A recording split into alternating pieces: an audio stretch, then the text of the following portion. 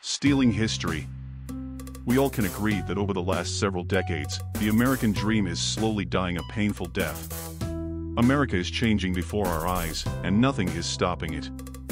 After several monumental laws have been overturned and a few new ones added to the books, America is no longer considered the home of the free. Yet, what it's becoming is still unknown. New laws, amendments, regulations, and task enforcement agencies have been popping out of the cracks of society as we stand idly by watching.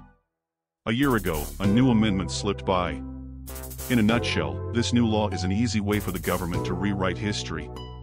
But it also prohibits average American citizens from owning or viewing historical documents. And what is deemed historical changes by the day. So, while the government toils away reinventing history with the Historical Ban Amendment, collectors, historians, secret societies, and fortune seekers are all being put out of business or forced underground in one fell swoop. And it goes without saying the rumor mill is alive and well. Old secrets are now being dragged out of the shadows of history, as black markets for stolen documents and espionage activities grow busier by the day. But one big rumor shaking the grapevines for people in the know is the almighty Declaration of Independence. Since August 1776, there were whispers that the publicly viewed declaration was fake. In the past, the rumor held little to no significance. Yet, with the new Historical Ban Amendment in play, the allegations were growing legs. As the story goes, between July and August of 1776, the original document was stolen and replaced with the parchment we see today, and that isn't the only treasure deemed a forgery or lost to the hands of time. There are thousands. With the enactment of the HBA Enforcement Group, the war on history has officially begun. Jude Burnett, a local high school history teacher by day, is also a rogue historian by night, willing to do anything necessary to preserve the past, including stealing it. He'd heard the story of the fake declaration but never thought it would involve him. Yet, a week ago, out of the blue, he received an anonymous text message with 2 images attached. Since the phone number didn't look familiar, he wanted to ignore the text. But curiosity killed the cat, and he opened the message. The first image claimed to be a scanned photo of the original Declaration of Independence, and the second was a picture of a secret letter between Thomas Jefferson and Benjamin Franklin. He'd seen photos like this before and knew they had to be fake. But it bothered him that the pictures were sent to his private phone. He'd already received 2 warning letters from the HBA about his research activities, and was told he risked going to jail if he continued. You see, Jude was in a tricky situation. He was considered to be an old guard. Not only did he collect historical documents, he also taught our youth. So, he quickly deleted the messages and tried to forget what they contained. Yet, in the back of his mind, he thought someone was trying to entrap him and had a good idea who. Jerome Craig. Director Jerome Craig was the new head of HBA and a man with a chip on his shoulder. For some reason, he had something to prove and latched onto people like Jude as if he were a dog with a bone. Yet, Jude refused to give Jerome the satisfaction of catching him red-handed. His career and freedom were at stake. Nevertheless, Jude drifted to sleep, dreaming of nothing more than solving a centuries-old rumor. The next day, Jude still had one question on his mind. What if the anonymous sender was right? And right on cue, the unidentified person reached out again, this time with a voice message. Hello, Mr. Burnett. My name is Alice.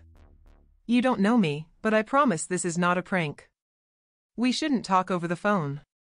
I will be at Denise's Cafe tomorrow at 6 p.m. It's a little coffee shop located in Philly.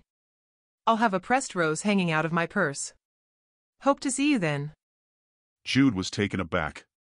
The voice on the message was a woman. He wondered how she came across the information and why was she contacting him.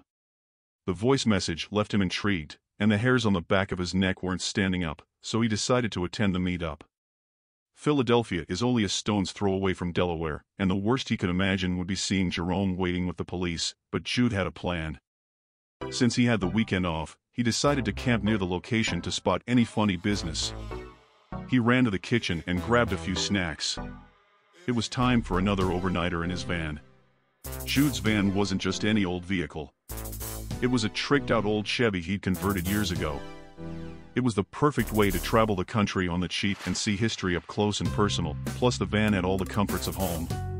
With his snacks, a change of clothes, and the van, it was time to head to Philadelphia to meet the mysterious Alice. Ensuring the meeting location was in view, he parked a block away. The night went by quietly, and nothing looked out of place or fishy. And in the morning, just as she said, a lady with a pressed rose hanging from her purse entered the little coffee shop. As Jude entered the shop, Alice turned around with a slight smile and said, "I'm glad you decided to join me."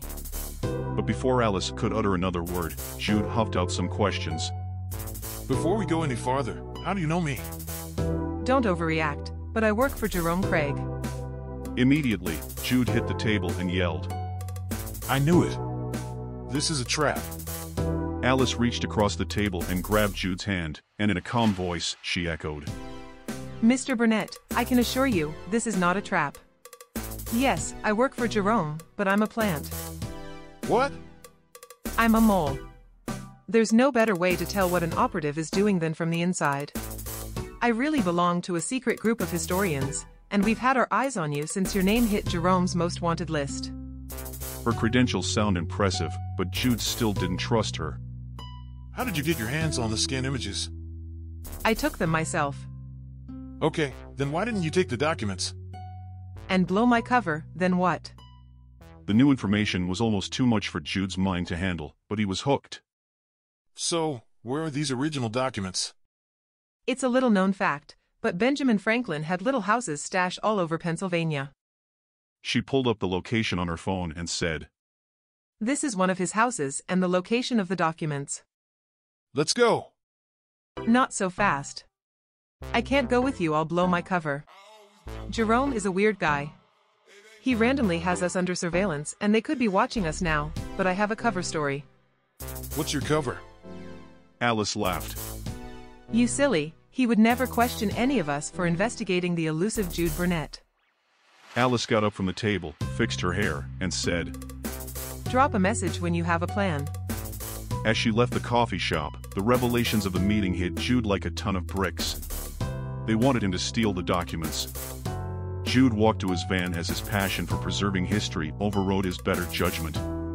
He realized he was actually planning the heist of the century. With caution to the wind, Jude drove to Franklin's old stash house and waited for nightfall. In the cover of darkness, Jude carefully opened a back window, crawled into the house, and began his search for the old briefcase protecting the documents. As he opened a bedroom closet door, the briefcase revealed itself. Jude cautiously pried the case open and found one old piece of parchment paper. His hands shook as he lifted the paper closer to his face and read 4 words. This is a test. His heart dropped as he expected cops to barge through the door at any moment, but the house remained silent. He turned the paper over and read, You're in. You've passed the test. The Jeff Franks is a secret society formed to preserve history, and we've been looking for a man like you. We needed a person from the first state to fill a spot, and your passion to keep all historical finds available to all is inspiring. Welcome to the group.